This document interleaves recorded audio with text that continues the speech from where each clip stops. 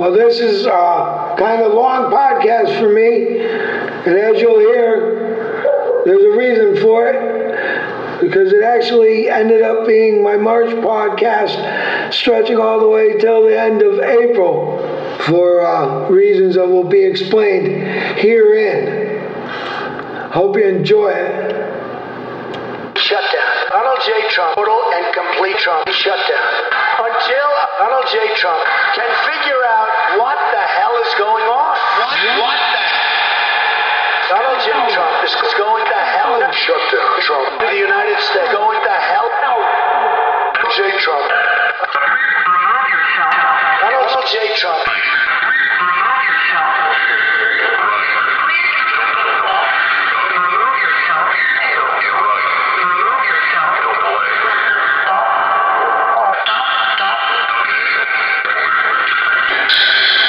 So my topic for this month has been... Well, actually, that was last month's topic. It's now turned into this month's topic. Very difficult to complete, because every time I record a segment, the next day or so I'm presented with new information. And I just came across a word to describe this, what we're dealing with. It's called infopocalypse. Gotta admit, adding apocalypse to the end of something to make it seem more severe, mighty creative. It's not something you hear every day. That's why I made a note of it. And he definitely has a point. There's no denying that. Not in April 2018. And we are in such an environment at this point in time that the information that we're being fed is chopped up in various sizes, and it's ever expanding, so it's difficult to grab a point that you can focus on and then maintain that focus in a barrage of new and sometimes conflicting information. Then you gotta check the sources for their accuracy, otherwise you'll just be spewing nonsense like all the robots. And the people that love to retweet them and repeat them. We're trapped in a swirling sea of information, misinformation, disinformation, and opinion. It gets overwhelming and confusing. And we interact with the data so quickly I don't even know how much of it really sticks. Besides the feeling that we're missing out on something, because the data stream never stops. It's easy to feel overwhelmed, just give in to a feeling of exhaustion. What the hell is going on? As this information comes in, I feel obligated to add it, but it just keeps pouring in. I can't turn on my computer without coming across the new information, or my radio, or pick up my newspaper, and it seems like it's directly related to what I want to talk about. I was originally going to talk about the effect of crowds on people and how they're influenced by opinions, and then what happens if it turns out that they aren't real people's opinions, but they're robot opinions. And then I was going to talk about the effect of robots and artery or fake opinions on the outcome of the 2016 election. Let's listen to a little bit of that never to be released March podcast addressing this very topic. Appear real and influence people's opinions because they think that those are the opinions of real people and not programmed groups. And I feel certain that the chief president of the White House definitely believes in the influences groups. I would explain why he paid extra $50 to attend his rallies for 3 hours, pretend that they approved of his message, and perhaps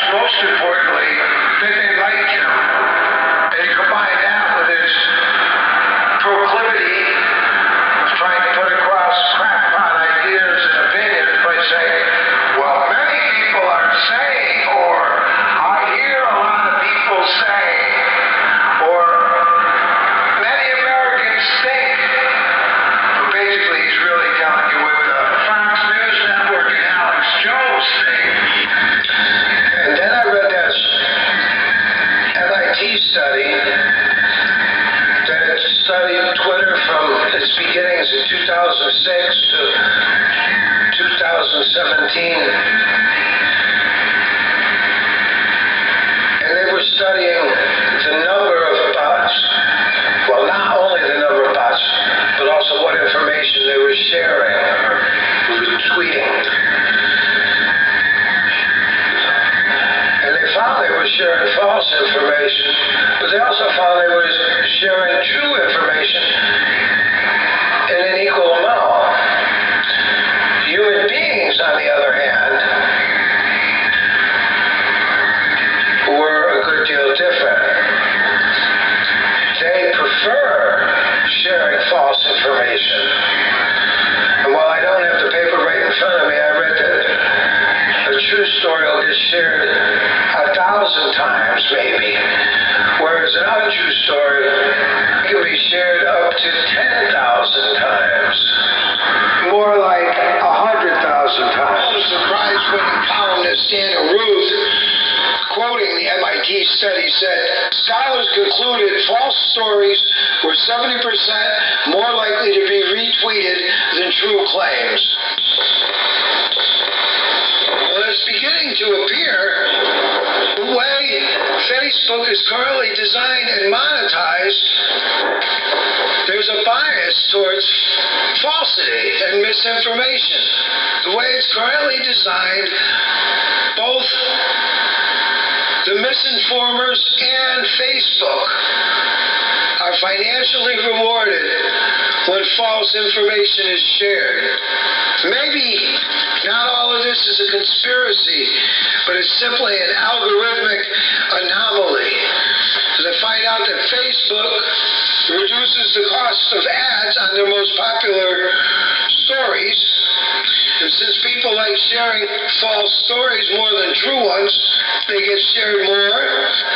The cost of the ads get reduced because they're more popular and they're getting shared more. They get more ads, so Facebook is making more money by having people share the false information. Let's go back to the March podcast again, just for a couple minutes.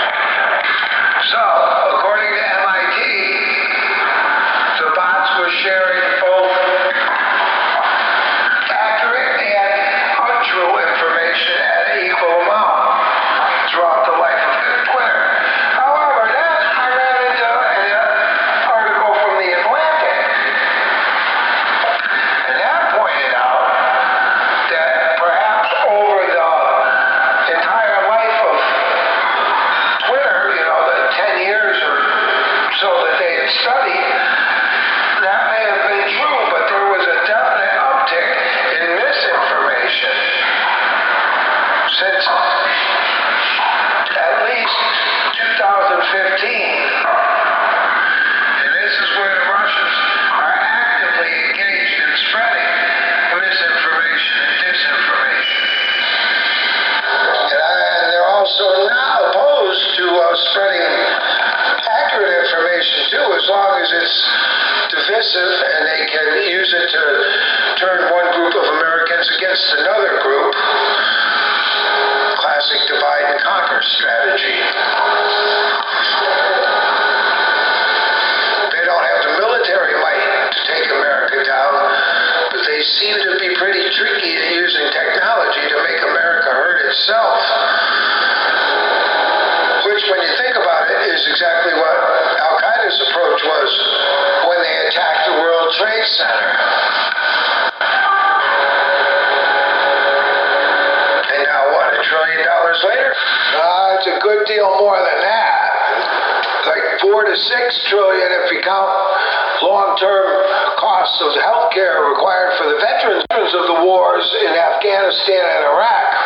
Yeah, what do you put the cost of losing the trust of the American people? That's worth a couple trillion too, I think, at least. Russia is very well aware of the fact that the United States has superior military resources, but they have found ways of using the relatively inexpensive digital media through the internet to affect what's happening in America and cause division amongst its people, knowing full well that a country divided is much less likely to be involved in stopping Putin's attempts to expand Russia's sphere of influence around the world. What the?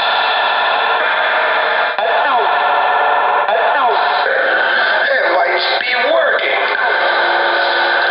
They play the long game there.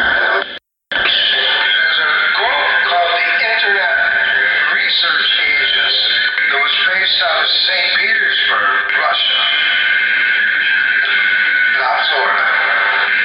But they had what they call troll armies and bot army. And they were actively involved in interfering with the 2016 presidential campaign. You can't say 100% that they were pro or for Trump, because they were supporting Bernie Sanders and Ron Johnson and Joe Stein. But as I mentioned in a previous podcast, we know that they were anti-Hillary because Vladimir Putin hates Hillary Clinton. And Donald Trump also hates Hillary Clinton. So that's just one more thing they have in common. Along with their shared love of power and money and adulation. Is number one tricky. Number one asset. Putin likes Donald Trump. Putin not a liability. Putin a liability. Putin likes the liability. Putin likes Donald the liability. Putin is number one tricky. Putin like tricky. Putin like Trump tricky. I consider that an asset, not a liability, because we have a horrible relationship with ISIS. Russia can help ISIS, which, by the way, is, if you look, Putin created ISIS at the wrong time. If you look, Putin created Donald Trump. If you look, Putin created Donald Trump. Guess what, folks? Not a liability. Donald Trump did ISIS. Donald Trump did ISIS. Number one tricky. Number one tricky. Number one tricky. Number one tricky. Number one tricky. Yeah, so I'm calling them robots, but really they're robots assisted by humans.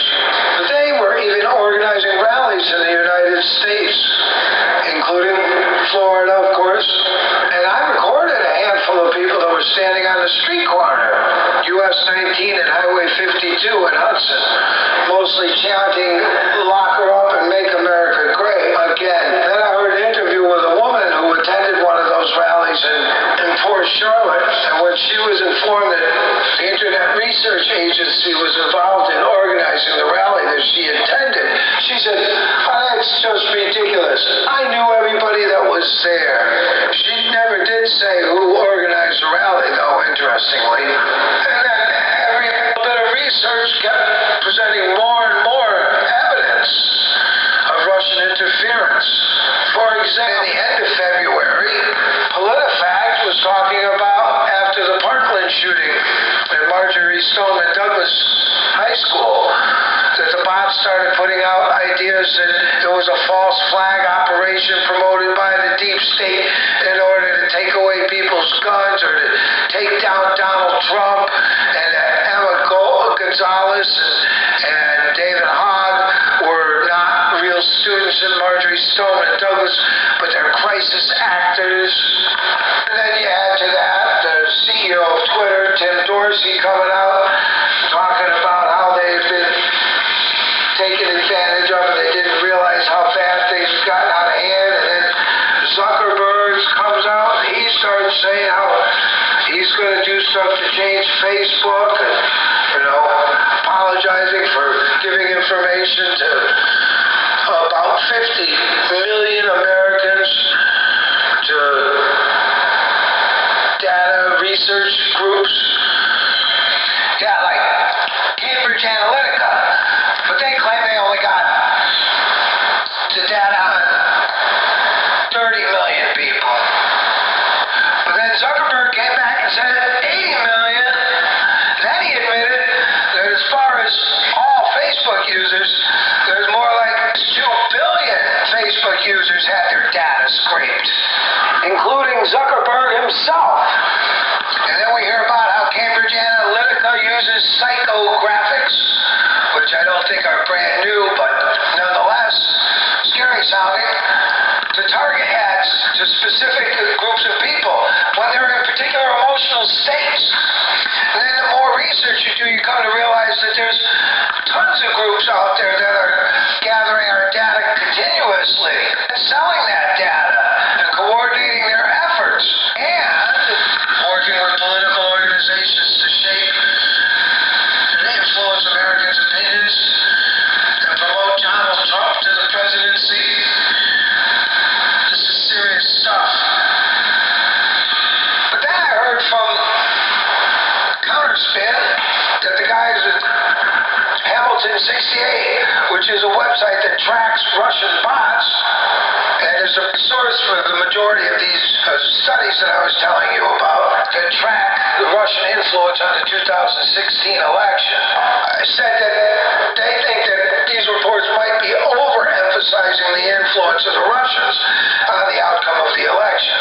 However, then I come across a study by Ohio State University that was specifically focused on fake news, and even more specifically on voters who had previously voted for Obama and then voted for Donald Trump. And they found the three most influential stories, fake stories, misinformation. One of them was that Hillary was in poor health. Others said that Hillary sold weapons to ISIS. And the one that said that Pope Francis endorsed Donald Trump. So those very well may be the most influential stories, fake news stories, that had an influence on our election. They also found that those three stories had reached 26 million American voters. So even if they only influenced a small percentage, that could be enough to swing the election.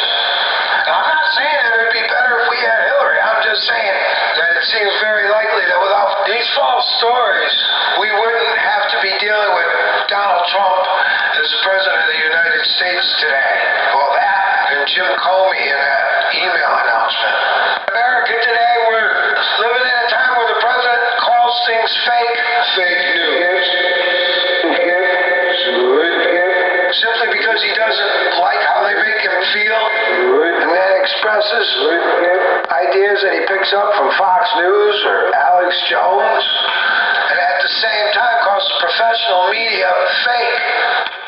I realize that we're living in a time where the flat earth debate seems to be coming back around too, despite all the evidence.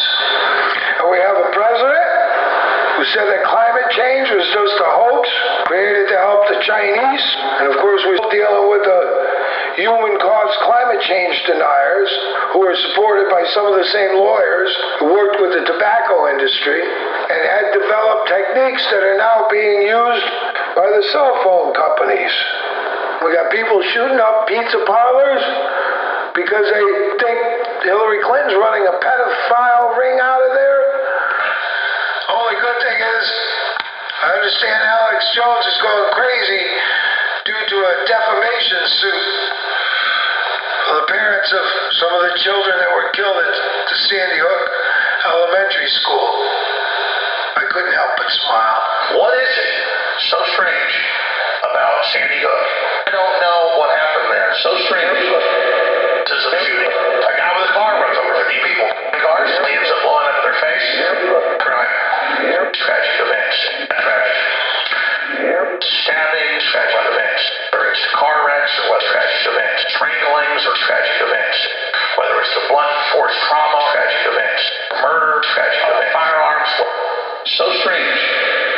Strange events. Tragic events.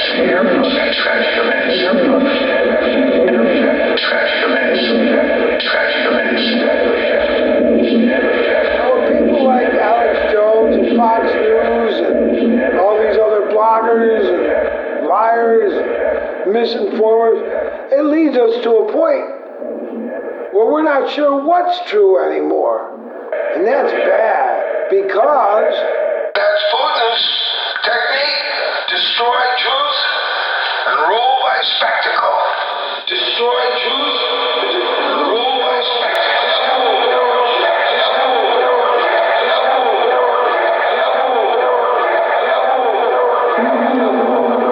now, even more recently, I've got information about Marco Rubio warning about our elections being hacked. Quoting Rubio from the Tampa Bay Times from April 20th, 2018, most of our election officials in Florida, I believe, with all due respect, are overconfident. I don't think they fully understand the nature of the threat.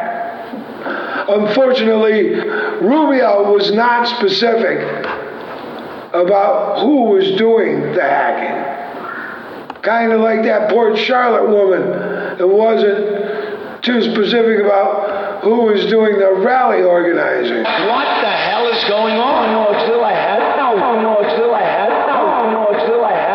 But I didn't want to end this podcast on such dark stuff. So I was going to read a commentary from Pat Byrne from Largo that was printed in 20th of April in 2018. And he said, I believe the revelations about the dark side of social media will turn the corner for newspapers.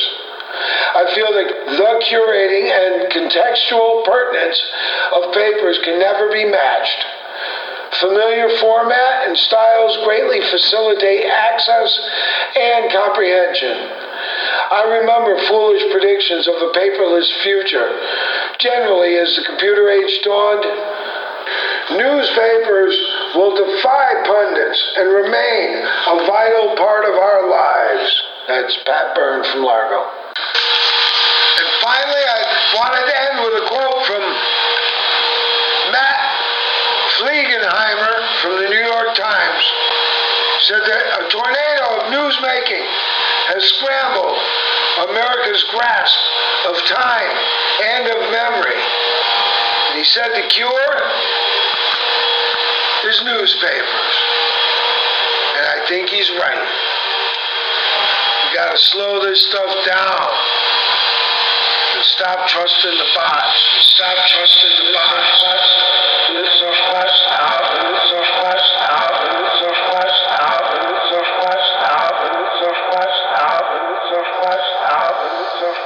Now it's 7:45 p.m. On April 30th, I want to get this podcast out in April. But I came across one more article in the newspaper that was just too pertinent for me to ignore. And in it was about how Facebook is trying to change things so if stories are found to be inaccurate or false, they don't want to censor them by getting rid of them completely, but they're making them much smaller, and the true stories will be presented in like the sidebars in much larger images and print.